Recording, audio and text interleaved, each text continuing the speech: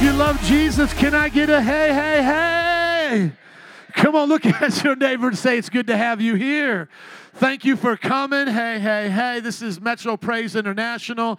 I got some special guests with me today that are going to share their testimony with you. They used to be students in the Bible college that I taught at. Now they're church planners in Philadelphia. So let's give it up for David and Cherie Dominguez as they come. What's going on? Hey, what's up? Listen, it is a great honor to be in one of the best churches in the nation, and I mean that. MPI, listen, I see this as a pop-up Bible. You know the pop-up books? It's a pop-up Bible because you guys follow the Bible to the T.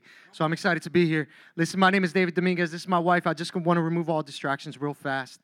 I know she's way finer than me. I know I'm married out of my league. It's God's grace. So just let's get that out the way. Just look at her. She's fine. Look at me. I'm ugly. Let's get that out the way. In addition, Eagles are going to win. So listen, man, we're excited to be here. So we're from Philadelphia. We're actually from Florida. We've been in Philly for about a year and a half. And just to give you a quick rundown how we got to Philly, my parents were illegal immigrants to this country, right, from Colombia. And I lived in Philadelphia when I was younger. And I witnessed my father's attempted assassination right before my eyes. We ended up moving down to Miami. I grew up down in Miami. It was, Miami's a beautiful place.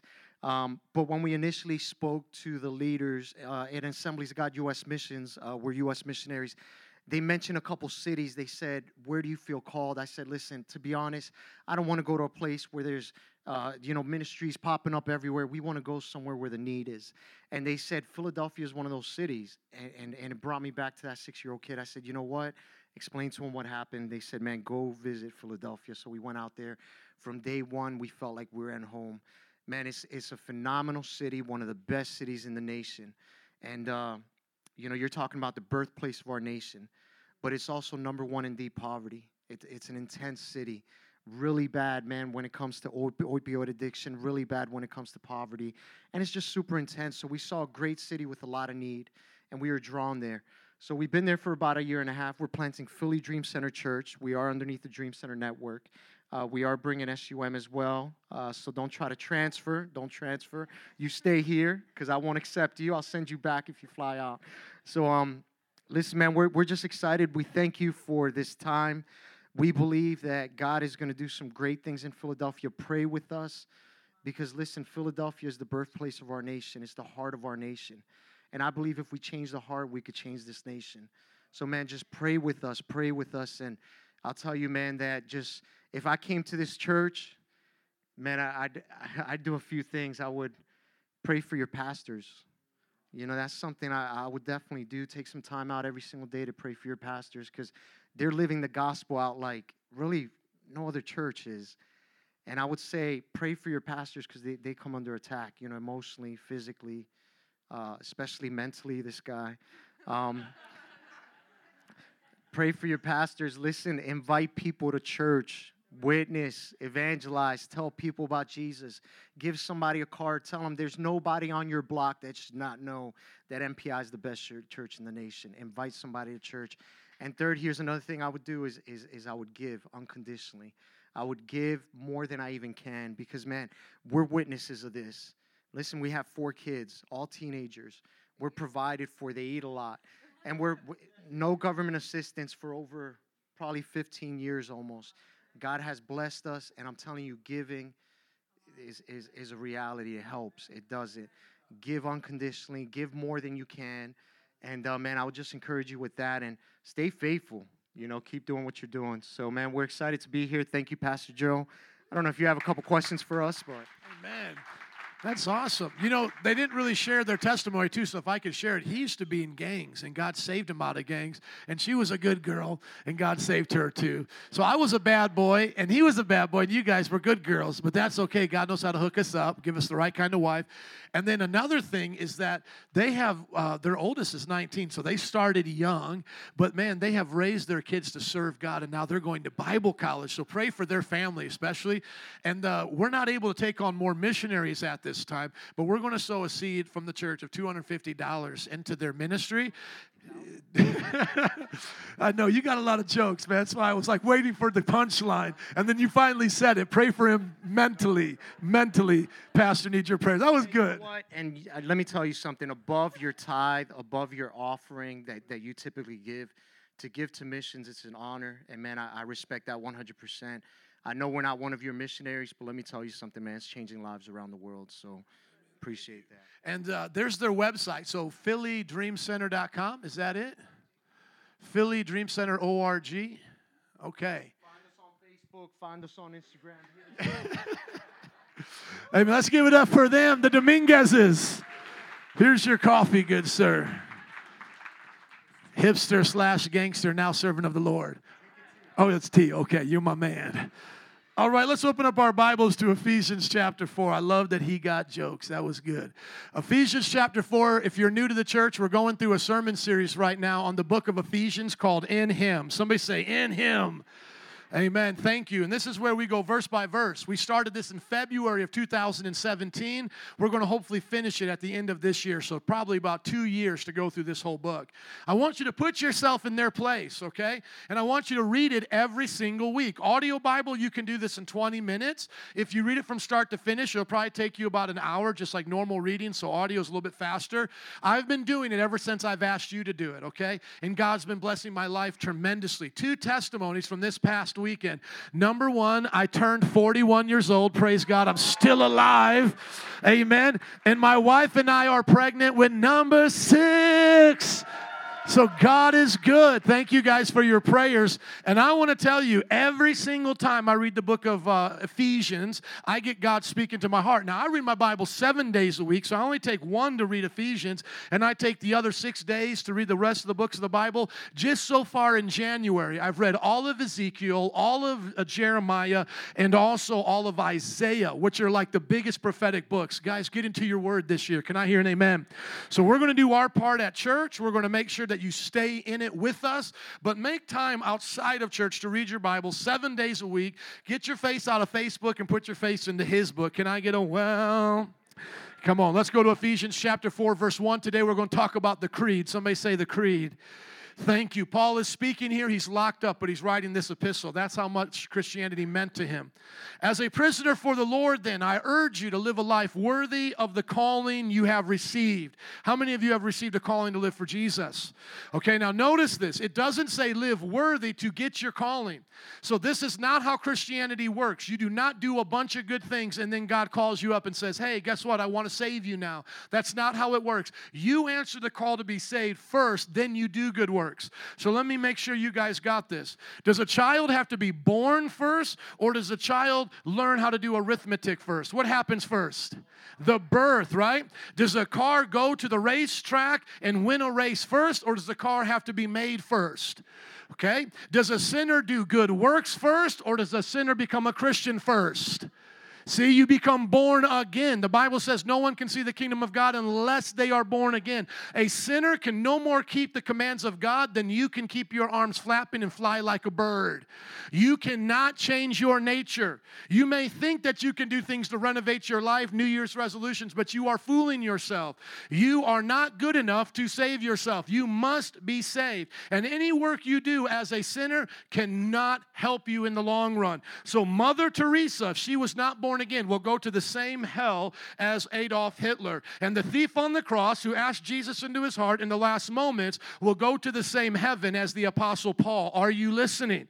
So you must be born again. That is Paul's words that we've already read in Ephesians chapter 2. He said, we are saved by grace through faith, not of works, so that no one can boast. No one is going to boast of the works that they did because God did the work. When Jesus was on the cross, the last thing he said was, it is finished. You are not on a treadmill of good works trying to lose spiritual weight to make yourself more spiritually acceptable this year. You have to accept the finished work of Jesus Christ on the cross and accept his version of life right now. Stop living your version. Can I get an amen?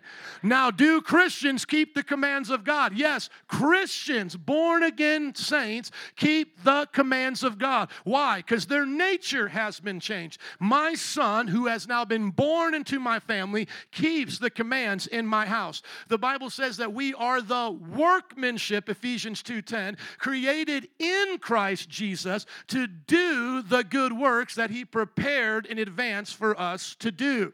So I cannot do what a bird does because I do not have the ability of a bird, but I can get in a plane and go 30,000 feet at 700 miles an hour. How many are thankful for planes, okay? Come on, so what does God do? God does what you can't do. God does the work in you. He wants to move you to keep his commands. The prophet said, I will move you. Speaking on behalf of God, my spirit will move you to keep all of my commands and decrees.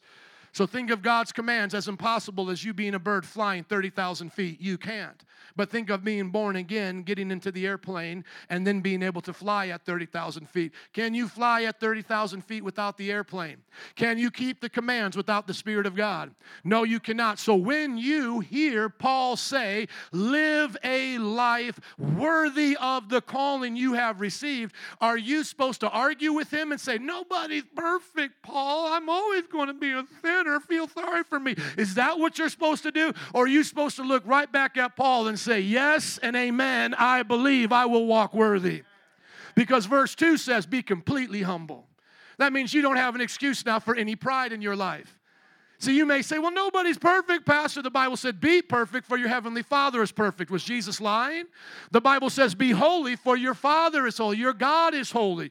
The Bible says, be righteous in all that you do. So what is true, you or the Bible? The Bible is true. But do I make myself completely holy? Do I make myself completely humble? Or am I made completely humble, completely holy? I am made completely humble at being born again. And then I don't resist the Holy Spirit, and I let him do his work in me. Everybody say actual, and everybody say potential. The reason why I have the potential to do holy things is because I have actually been made holy. The reason why an apple seed can become an apple tree, it has that potential, is because it's actually an apple seed with the chemicals and the compounds and the minerals to do that. You can keep every single command of God potentially because actually they're there right now by the Holy Spirit. When he said, greater is he that's in you than he that's in the world, that's for more than you just trying to get out of paying a toll after you forgot your toll tag at the expressway. Oh man, how greater is he that's in me, he that's in the world. Let me find 25 more cents in my car to put in there. No, that's not just for you to pray like that. Greater is he that's in you than he that's in the world. It's for you to be completely humble. When the Bible says you can do all things through Christ, that's not just for you when you have a big presentation on your job or students a test to take or you're trying to save up your money or lose weight. Oh, greater is he that's in me. You know, they make all these videos to motivate you from the churches, and they have them jogging, and greater is he that's in me. It's in the world. I can do all things. It is not for you to go to the gym, though you can apply it there. When it's talking about greater is he that's in you than he that's in the world, and you can do all things through Christ, this is where it applies. Be completely humble. Be gentle, be patient, bear with one another in love, and make every effort to keep the unity of the Spirit through the bond of peace. That's why you have been born again, for that purpose. Is losing weight a part of it? Yeah. Making money on your job a part of it? Yes. But the Bible says, seek first the kingdom of God and his righteousness, and then all these things will be added unto you. Some of you feel like you're God's pottery project on his table that he never gets done, like in some third grade pottery class at some dilapidated, thing over there. That's not who you are. You are the workmanship and the masterpiece of God. If you're not, get born again into the image of Christ. Those of us who are born again, we hear the call of Paul to live a worthy life, and we say yes and amen. And when he says be completely humble, that's my default.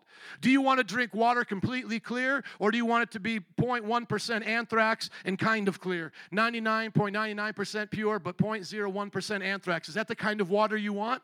What is the default water you want? Pure water. What is the default of your lifestyle? Humility, gentleness, patience, bearing with each other. That is the default position of every Christian.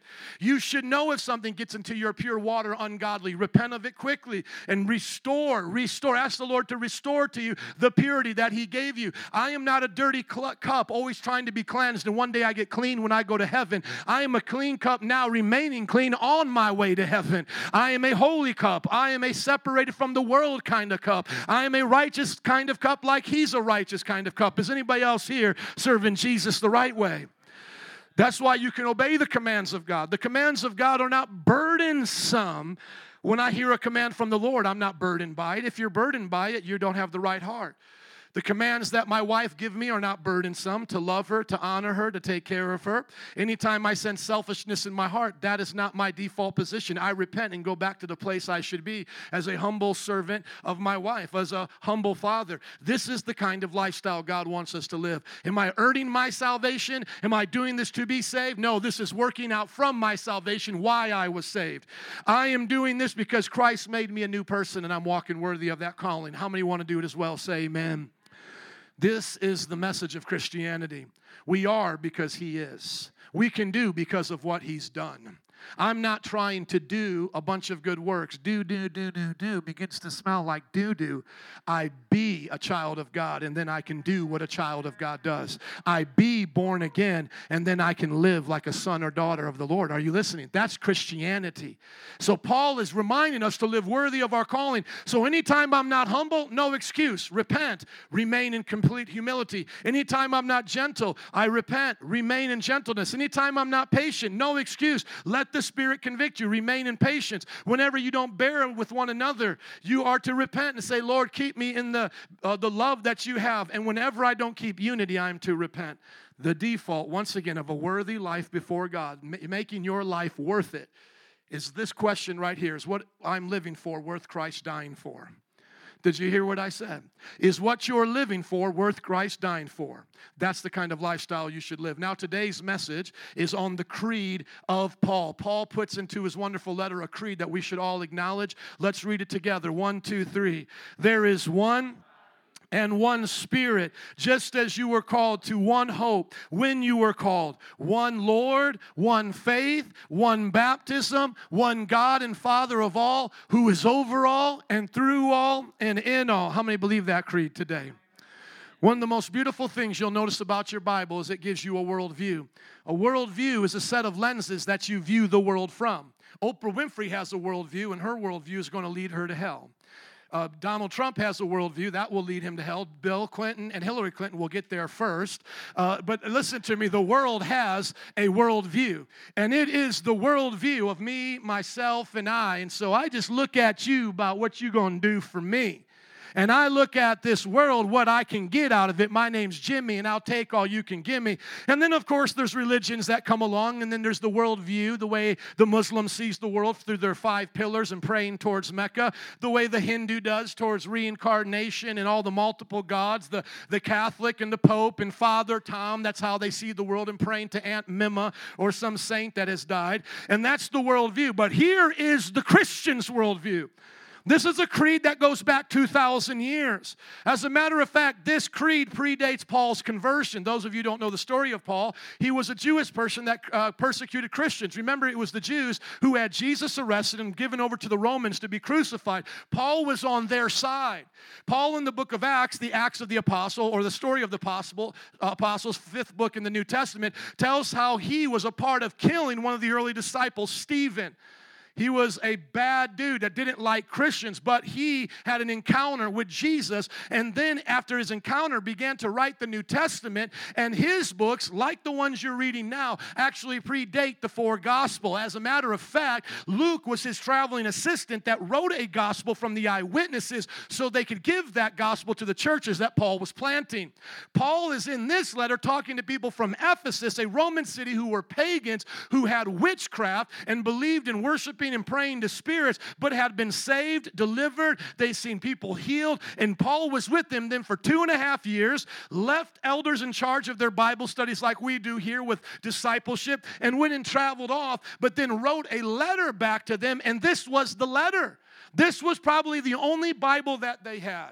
The New Testament church's Bible was the Old Testament, by the way. The New Testament was still being written, but they couldn't own all those 39 scrolls. That was too expensive, and most of them couldn't read. So the only thing a New Testament Christian would have would be the house church letter from the region they were from. That's why I ask you to read it weekly, is so you can put yourself in their position and be saturated and be desperate for the Word of God and hungry for it as they would have been hungry, meeting together and committing it to memory.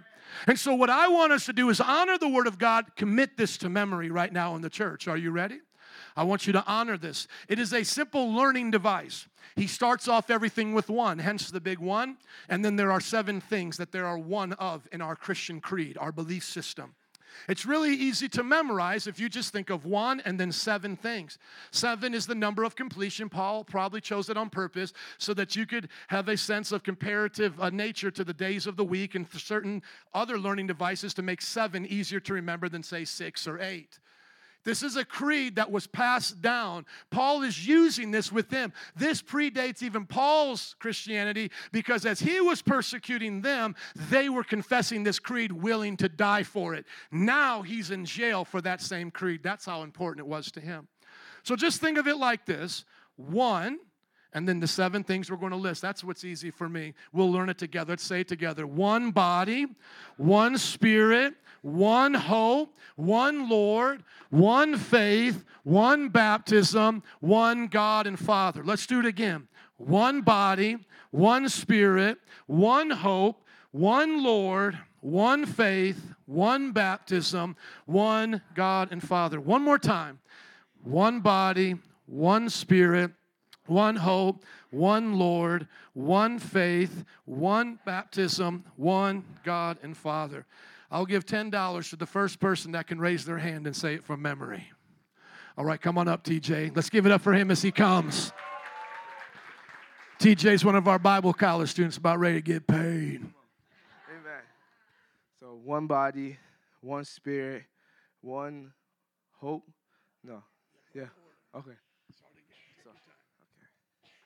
1 body, 1 spirit, 1 hope, 1 Lord, 1 Lord, 1.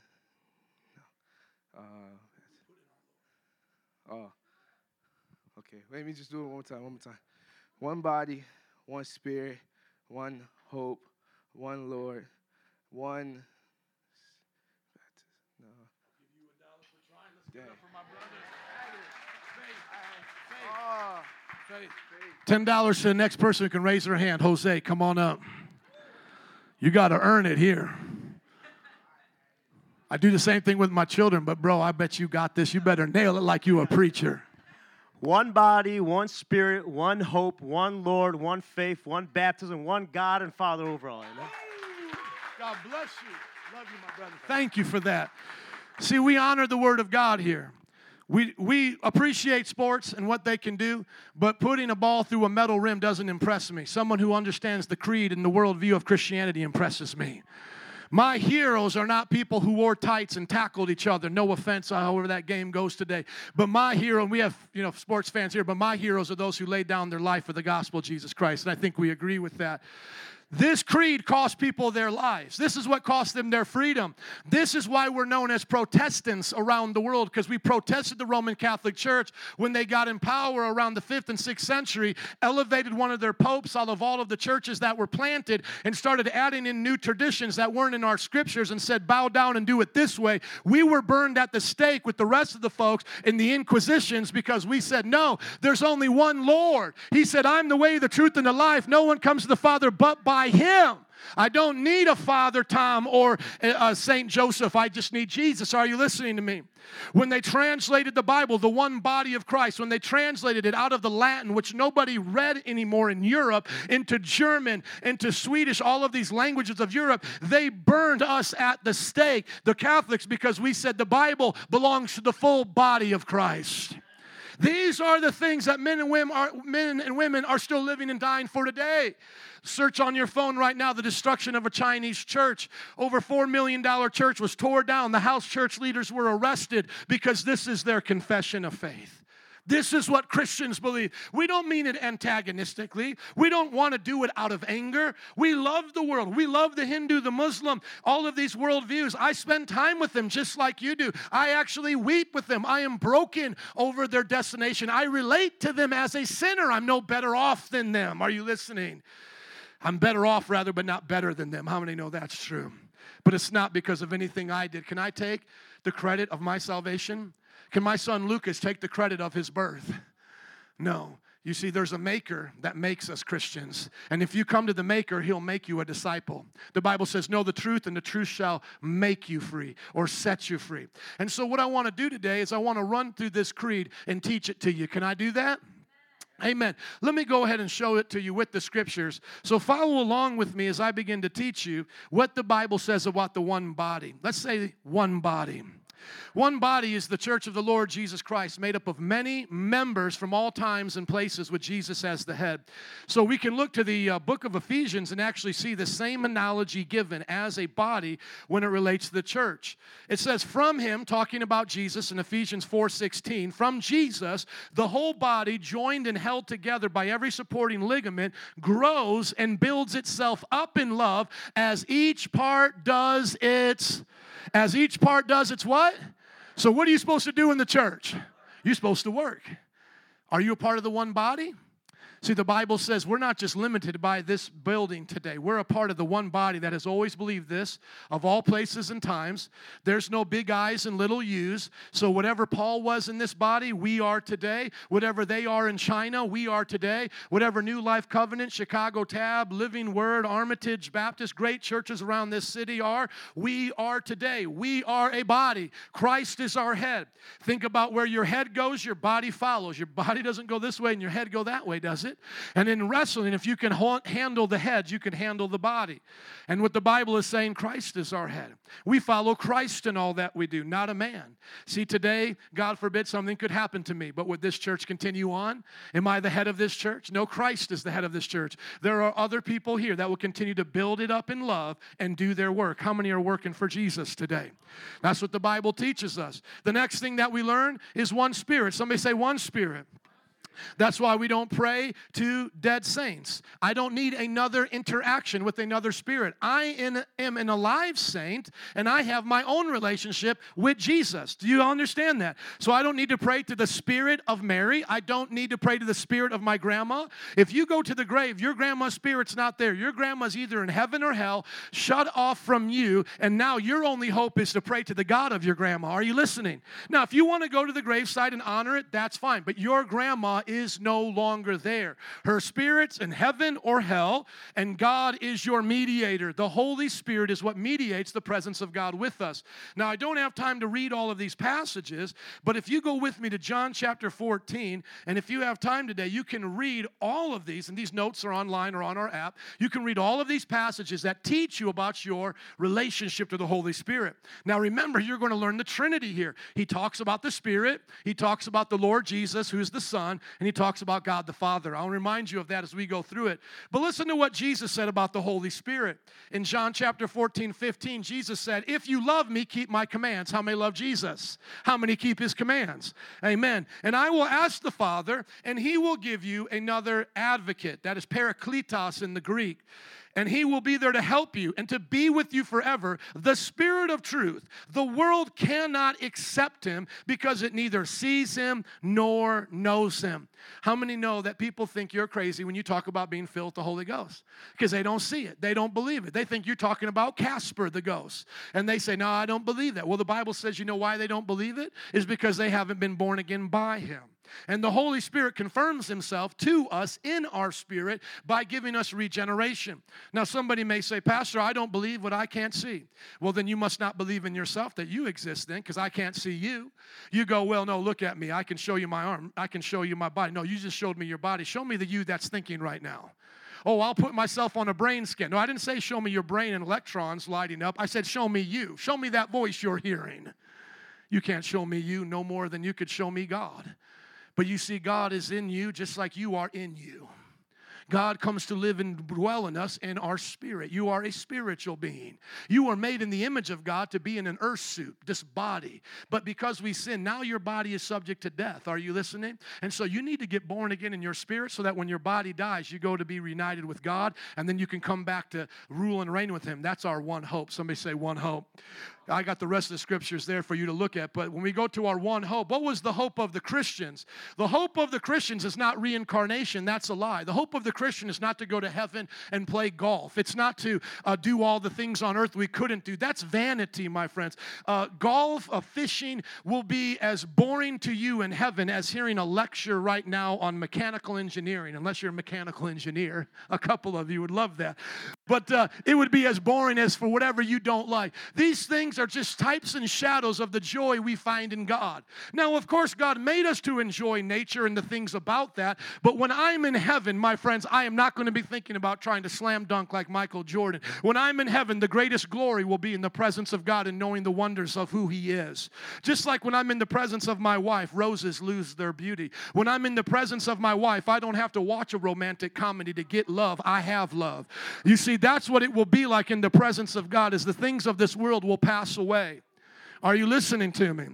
I'll sing you an old hymn because I don't mind embarrassing myself, so you catch a heavy revy, because I want some of y'all to get it now. Turn your eyes upon Jesus. Look full in His wonderful face, and the things of earth will grow strangely dim in the light of His glory and grace. Turn your eyes to Jesus. You'll see everything else turn dim. I promise you with that. I am so full of my love for my wife that I can't be tempted with the things of another woman. When you get so full of good home cooking, you know, with my birthday, my wife wanted to make something that we could love and enjoy. I wanted shrimp scampi and fried raviolis with garlic bread and all these things. My friend, after I ate all of that, you could not offer me one other thing to eat. I was so full on the food that I enjoyed. God wants you so full on His love that you won't be tempted by what Lady Gaga is tempted by. You won't be tempted by what the world is tempted by. Your hope is beyond the scope of human limitations. Your hope is in Jesus. Amen? And that hope is when your body dies, you go to heaven with Jesus, and then you come back to rule and reign with Him. Look at 2 Corinthians chapter 5, verse 8. The Garden of Eden does get restored, friends. Heaven is a temporary place. We were always meant to dwell on earth, but because our bodies must die because of sin, we'll go there until He comes back to judge the earth. Verse 8 of 2 Corinthians chapter 5 says, we are confident, I say, and would prefer to be away from the body and at home with the Lord. When we as Christians are away from the body, where are we at home with? We're at home with the Lord, amen? And then in 1 Thessalonians chapter 4 through 13, it talks about Jesus' second coming. How many believe He's going to come back? Amen. There's about 300 scriptures that talk about Jesus' first coming. There's over 1,200 that talk about His second coming. What do you think we're supposed to be setting our eyes on now? The second coming. Brothers and sisters, Paul talking to the church of Thessalonica, where my family is from, my mother-in-law and father-in-law, Thessaloniki. Brothers and sisters, we do not want you to be uninformed. Look at your neighbor and say, don't be ignorant. We don't want you to be uninformed, which means ignorant about those who sleep in death, so that you do not grieve like the rest of mankind. We should not grieve like they grieve. That's why we don't go to their grave sites like they do, who have no hope. See, they don't have any hope. That's why they talk into a rock. I know my loved one's either in heaven or in hell, and my God is with me, and He'll never leave me nor forsake me. Will I miss them at times? Yes, but I will not live hopeless. My hope is in Jesus Christ and nothing less. For we believe that Jesus died and rose again. How many believe Jesus died and rose again? And so we believe that God will bring us with Jesus who have fallen asleep in Him. How many believe Jesus died and raised again? How many believe those who die will raise again? That is our hope in Jesus Christ. Don't put your hope in a fairy tale. There are religious fairy tales out there. There is no place called purgatory. It's heaven or hell. This is your one chance, my friends. There is no reincarnation. This is your life. Make it count. The Bible says, wide is the path that leads to destruction, narrow is that leads to life, and few there be that find it. Make sure you're the few that find it. Amen? Everybody say, one Lord. One Lord is our Lord and Savior, Jesus Christ, our great God and Savior. Did you know that Jesus was the Son of God and also God? Go with me to Titus 2:13. I'm going to explain to you the Trinity. Remember I said I would do that for you? When we learn the baptismal formula in just a few moments, you'll see that it goes the Father, the Son, and the Holy Spirit. That's who we baptize in the name of, the Father, Son, Holy Spirit. Paul is working his way backwards, Spirit, Son, and Father. When we look at the Trinity, we look at three divine persons who are equal in nature. They share the same name. Just because they have different roles does not mean that they are different in nature. I have a different role in my house than my wife and than my children have. So I'm over my wife and I'm over my children. But does that mean my wife and my children have a different human nature than me? No, I share the same human nature my wife does and my children does, even though I have authority. God has authority in the Trinity over the Son and over the Spirit. And the Father and Son send forth the Spirit. But that doesn't mean the Son and the Spirit are less than divine, as Jesus is divine. Bible says in John 1:1, in the beginning was the Word, was the Son of God. He was with God in the beginning, and all things were made by Him. Okay, so in the beginning was the Word was with God, and the Word was what? Was God. So He was there with God as God, but not the Father.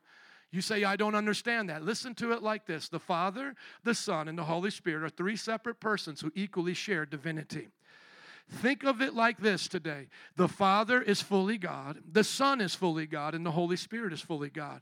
But we don't believe in three gods. I don't believe like the Mormons do, that the Father is a separate God, the Son's a separate God, the Holy Spirit's a separate God.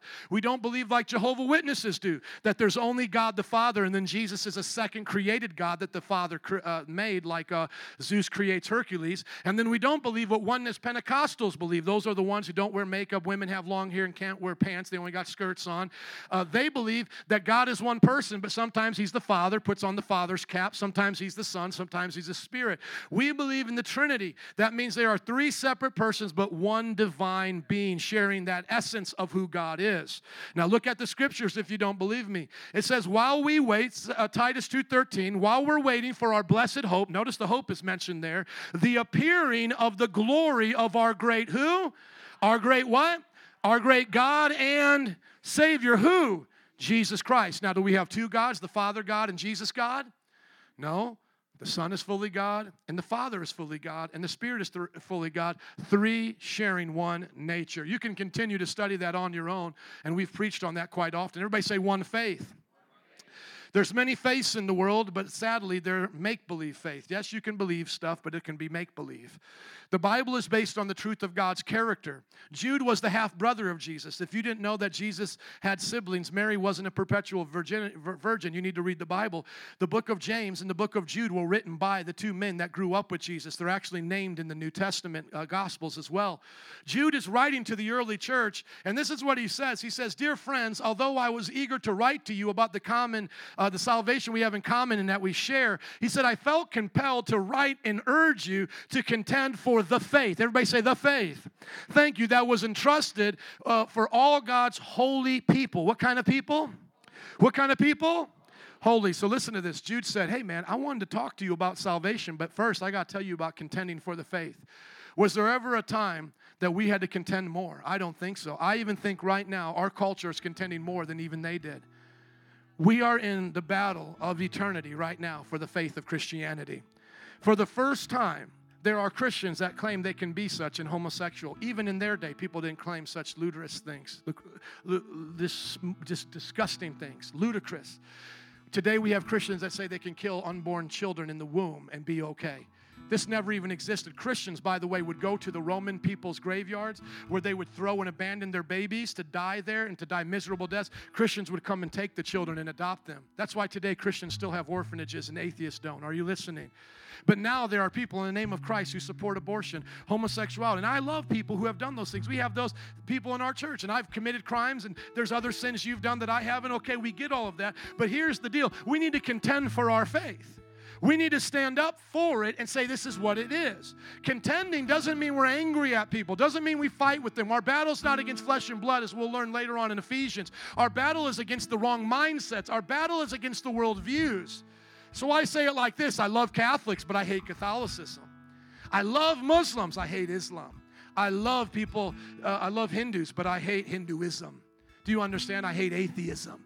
I hate wickedness and evil. I hate what it is. I hate the sin, but I love the sinner. God so loved the world. See, not just the good world. He loved the world while we were yet sinners. He died for us. I love gangbangers, but I hate gangs. Are you listening? I love to make babies, but I hate adultery and premarital sex. Can I keep it real? I love to kick back and drink a beer, but I hate drunkenness. I love to spend money on good things, but I hate greed. We got to contend for the faith. Love the truth, hate a lie. I don't hate the person. My daughter puts 2 + 2 = 5. When she does it, I don't hate her. I just hate that lie. And I say, you're better than that. God created you to know 2 + 2 is not 5, it's 4. And when you tell me I got to pray 5 times towards a rock in Mecca, that's a lie. I hate that lie. That's not going to do anybody any good. And if you tell me I get to come back as a spider next time, and the next time I get to come back as a chimpanzee, are you listening to me? That's reincarnation in the view of evolution kind of there. I didn't go from the goo through the zoo to you. I'm not doing that. I was made in the image of God. I hate those lies, because then when you tell them they are animals, they act like animals. You tell the businessman he lives in a dog-eat-dog world, and you see Enron happen or corruption. We can't get mad at corrupt businessmen because they were taught in the colleges they went to that there is no God, there is no morality, might is right, choose your own way. Well, his own way is to rip you off and steal your retirement. How can you blame him if you've lived the same way, stealing your time from that boss on the job, using a Social Security that wasn't yours? Are you listening? See, from the bottom to the top, we need a transformation of soul by the faith we have in Jesus Christ. So we need to contend for it. I believe this. This is what God says, and it settles it. Amen? Our one baptism.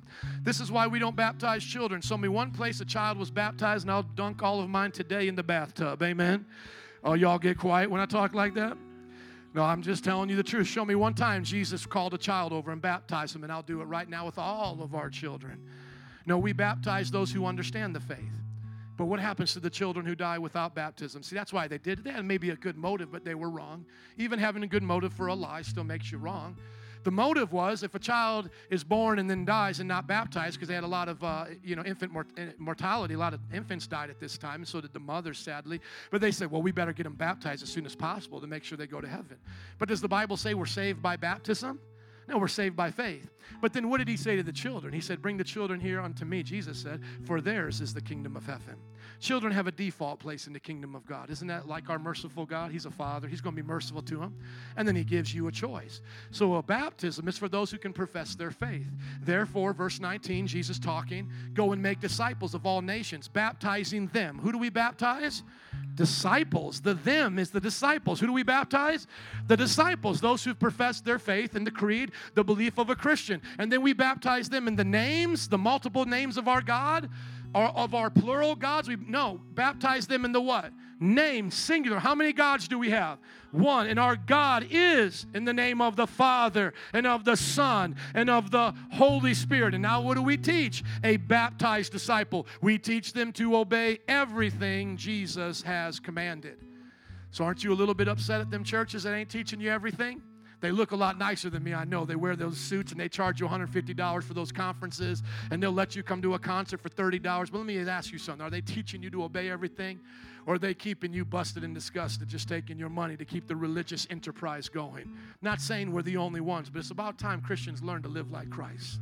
It's about time we believe we are who he said we are. If he said I'm a child of God, I want to live like a child of God. If he said I'm born again, show me the new life I'm born to live. Amen? The next thing that we learn is there's one God and Father. One God and Father. Now, does that mean that there's nobody in the Trinity except the Father? No. Turn with me to Deuteronomy chapter 6, verse 4. Somebody say the Shema. I know I go fast. That's why we record these things. You can go back over it. The Shema is the Hebrew word for listen or hear. Listen, hear, O Israel. The Lord, our God, the Lord is one. To say it in the Hebrew, it says, Shema, O Israel, Yahweh, our Elohim, Yahweh is Ahad, one. So do we have multiple gods? No, but we have multiple persons sharing the divinity of our God. God is all-knowing, all-powerful, everywhere, omnibenevolent. Who is our God? He is the Father, Son, and the Holy Spirit. But now watch Paul as he uses his theological mind to teach us the reality here of the Trinity.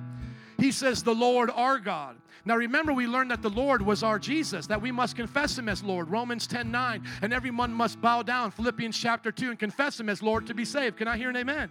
So there's no contradiction here. But then he says, God the Father. So I thought God the Father was our Lord. Yes, but now Jesus is also our Lord. So somebody may say like a Jehovah's Witness, see, it says God is our Father. There's only God here. The rest of it says the Lord and the Spirit. But then I have to ask them, is Jesus Lord? Yeah, well, Jesus is Lord. Well, then it says here the Lord is our God. So is Jesus our God as well? Well, then now you have a contradiction for the Jehovah's Witness, because if they're saying only the Father is God, now they're saying the Father's not also Lord. Let me make it simple. Father, Son, and Spirit all share the title of Lord. Father, Son, and Spirit all share the title of God. The Athanasian Creed, written around 300 AD, helps us understand it. We don't believe in three Lords, one Lord. We don't believe in three gods. We believe in one God, who is the Father, Son, and Holy Spirit. So now the question is, why did Paul choose to call Jesus Lord and God the Father, or the Father God? Why did he use that term predominantly? Even though I could show you in Titus that he called Jesus God as well, and he calls the Spirit God. But why predominantly is Father, God, Jesus, Lord? Is because he wanted to show that the scriptures of the lordship of the Old Testament applied to Jesus, where it was already obvious that the deity already applied to the Father, God the Father. So what he wanted to do was to elevate in his theological teachings Jesus to the place of Lord, which is Yahweh. He wanted to show them that Jesus is Yahweh, like God the Father. Can I hear an amen? Let me show it to you one more time if you don't believe it. 1 Corinthians let me go to this one. Well, let's go to 1 Corinthians chapter 11, verse 3. I want to show you this in closing. Paul said, I want you to realize that the head of every man is Christ, and that the head of every woman is the man, and that the head of Christ is God. You see how that flows? Because I'm the head of my wife, does that mean I'm a better human being than her? No. And because God the Father is over Christ, does that mean he's more God than Christ? Come on, somebody say no. How do I know that? Because now I can go to John 1:1, and what does it say? As I said before, in the beginning was the Word was with God, and then now what does it say here? And the Word. But hold on, isn't the Word with God? Was he with himself? No, it says right here who he was with. Keep going down to verse 14. The Word became flesh. He made his dwelling among us. We have seen his glory, the glory of the one and only Son, who came from the Father, full of grace and truth. So if we go back to John 1:1, it doesn't say Son or Father there, but now we can kind of insert it because verse 14 tells us who those characters are. So we could say, in the beginning was the Son, and the Son was with the Father, and the Son was God like the Father. Oh, y'all don't get that. Y'all make me got to go to verse 18. Somebody say, preach it. Thank God for the Bible, amen. There's one more verse that will help us. See if this one helps you. Same chapter, same author. Verse 18, no one has ever seen God, but the one and only Son, who is himself God, and his closest relationship with the Father, he has made him known. That's so deep, Pastor. We get to know the Trinity through Jesus Christ. That's the whole sermon series. Do you get it? We get to experience the Spirit, the Son, and the Father because of what Jesus did coming in the flesh. Somebody say, make it plain. I just want to say this in closing today in a way that hopefully everybody will get it. It's deep theology, I know, but it's the things that are practical to our lives when you live it. When you live out these truths, you'll see what they mean to your life. Band, would you come, please? I want to tell you a story about a man named Polycarp. Anybody ever hear of Polycarp? A few of you? Amen. Polycarp was a disciple of the Apostle John. Okay, so Peter's in jail. He gets beheaded around 60 AD. John gets boiled alive. It doesn't kill him, but then they put him on an island called Patmos, and they disband him from the Roman world. But before that happened, Polycarp was a young man saved under his ministry. Think about like my son Lucas, 5 years old. That's about how old Polycarp was when he heard John the Apostle preach. So he gets saved, gives his life to Jesus. He starts living for God.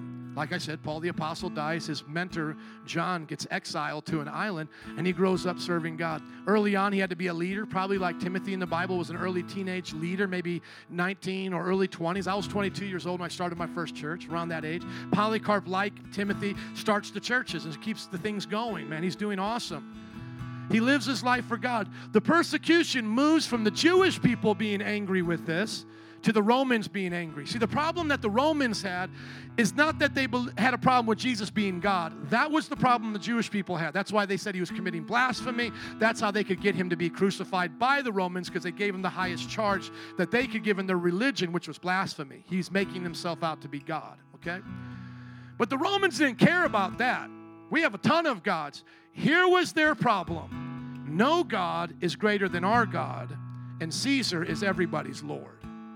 So in their worldview, Our gods are the father gods. So you can have all the other little gods underneath our father gods. And then your Lord, which was literally the term they would use, your master you bow before and treat as a god among men is the Caesar of Rome, the emperor of Rome. That is your God, man. There he is. Bow and worship him. So now the Christians don't do it. They start dying by the hundreds. They start being burned alive. They start being taken into the arenas, being eaten by wild beasts. Ignatius is eaten by wild beasts. He was a disciple of Paul and these men as well. Polycarp, though, is spared. For whatever reason, they don't catch him. He lives to be 90 years old. He is an old man. And now the emperor says, we got to get these guys to still tell the stories of the apostles. So they set out to capture Polycarp. Let's go get him. We're hearing he knew the apostles. He's still alive. He's spreading his lies. The Roman Empire put out a hit on him. The soldiers find where he's at. They come to arrest him. He says, before you arrest me and bring me to Rome to be killed, can I pray first? They let him pray. As he begins to pray, the soldiers say amongst themselves, dear God, what are we doing? This is a 90-year-old man praying for us. Why are we going to bring him to be murdered and killed? But nonetheless, they bring him to the emperor. They then put him, now I want you to understand this. They then put him in a stadium like the Soldier Field in the time of Super Bowl, if the Bears ever would to get there. Come on. And they put him right there. And now the man in charge is pleading with Polycarp, pleading with him. And this is what the man is saying in our written records. He is saying, old man, don't die for this. Don't die a gruesome death in front of us all. Deny Christ as the supreme God. And say Caesar is your Lord, and we'll let you go free.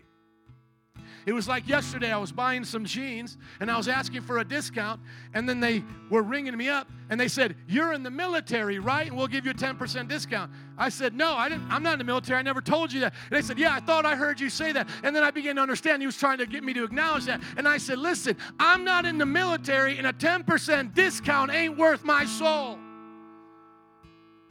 Polycarp looks back at the emperor, looks back at the people in front of this whole stadium, and this is what he says. He says, 86 years have I served Jesus. 90 years old, gave his heart to Jesus at 4 years old. 86 years I've served him, and he's never done me any wrong. How can I blaspheme my King and my Savior now?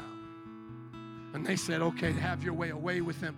And they were going to nail him to the post and set him on fire. And he said, I need no nails. I'll stand here willingly to die for him. That was his creed.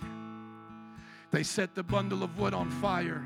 And as he was being burned alive, his face began to shine like an angel. And the people said, this man must have known God. That's what this creed meant to the church fathers. That's the price that they paid. You can look up what happened to our disciples. They crucified Peter upside down. Doubting Thomas, who said, I have to touch him. They speared Doubting Thomas to death in India as he went to go be a missionary. Bartholomew, that unknown disciple, was skinned alive. Another one of our disciples was about ready to be beheaded, and they were giving him the same ultimatum. I believe this is James. And as they were giving him that ultimatum, he said it will be an honor to die. The one that was going to behead him said, then let me die with him. I've never seen so much courage. And then they killed the executioner with the apostle. That's how they died for their creed. Why? Because they understood there was one body.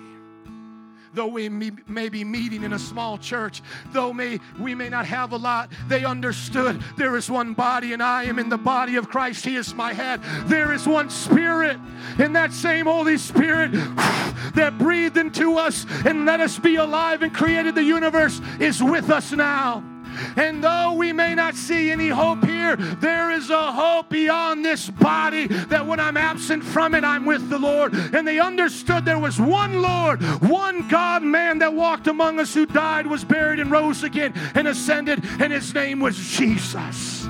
And they understood that there was one faith. They were not saved by their good works. They were not saved by keeping the law. They were not saved by their fast. They were saved by believing in the finished work of Jesus on the cross, that his crucifixion was for their sin and his blood was for them. He died that they might live. And there was one baptism, just like there is today in Pakistan in the churches we support with our books.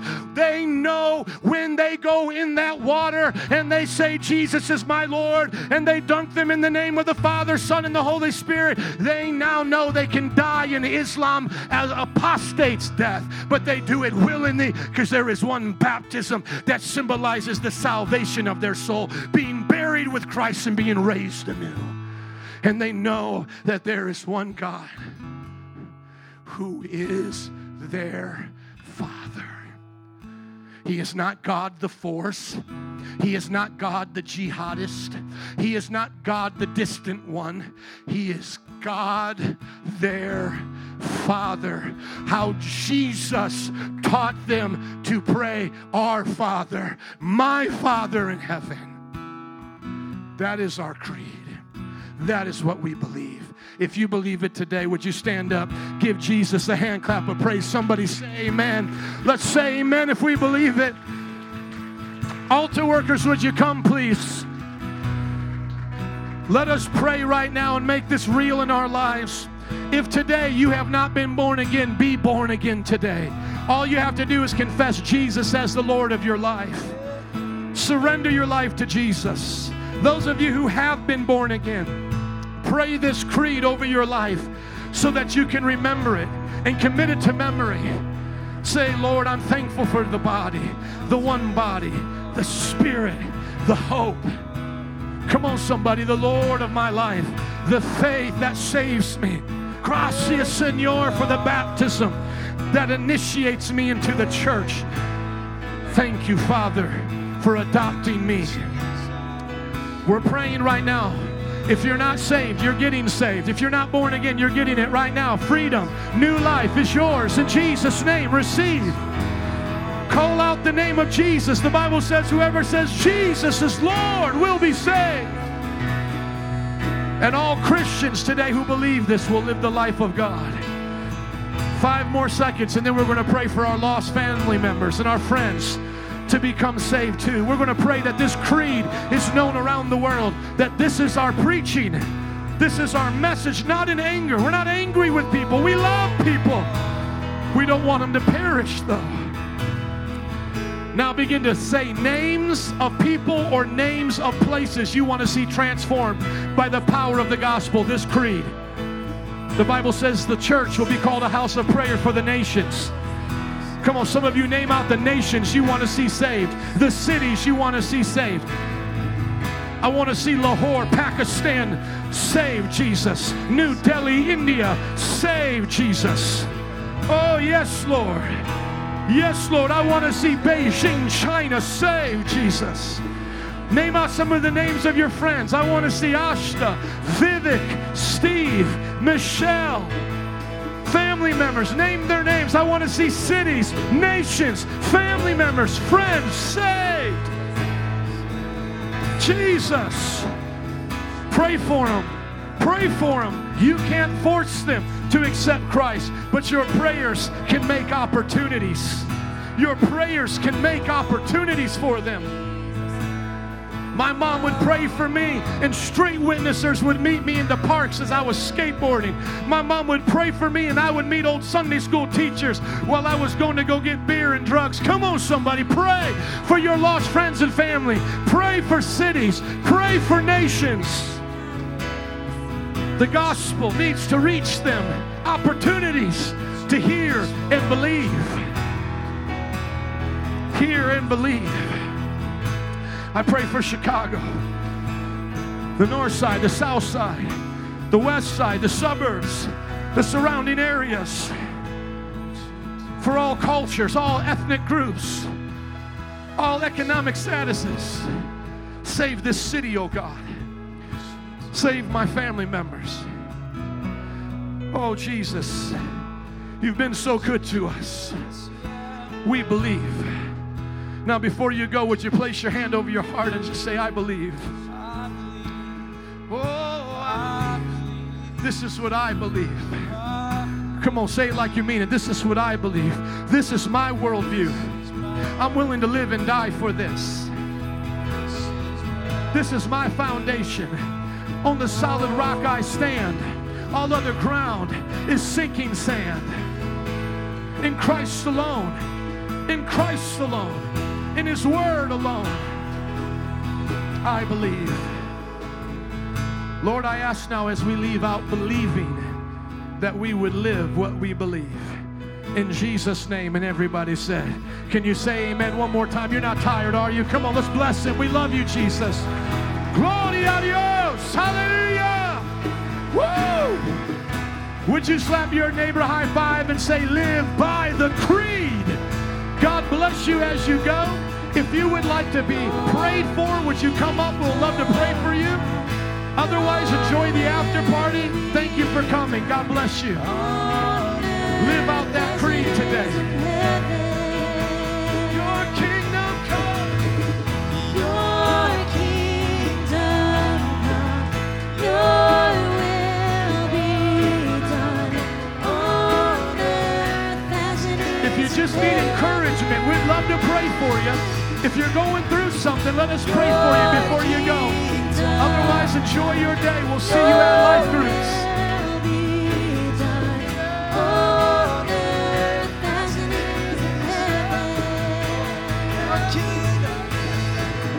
Your kingdom come, your will be done on earth as it is in heaven. One more time, your kingdom come, your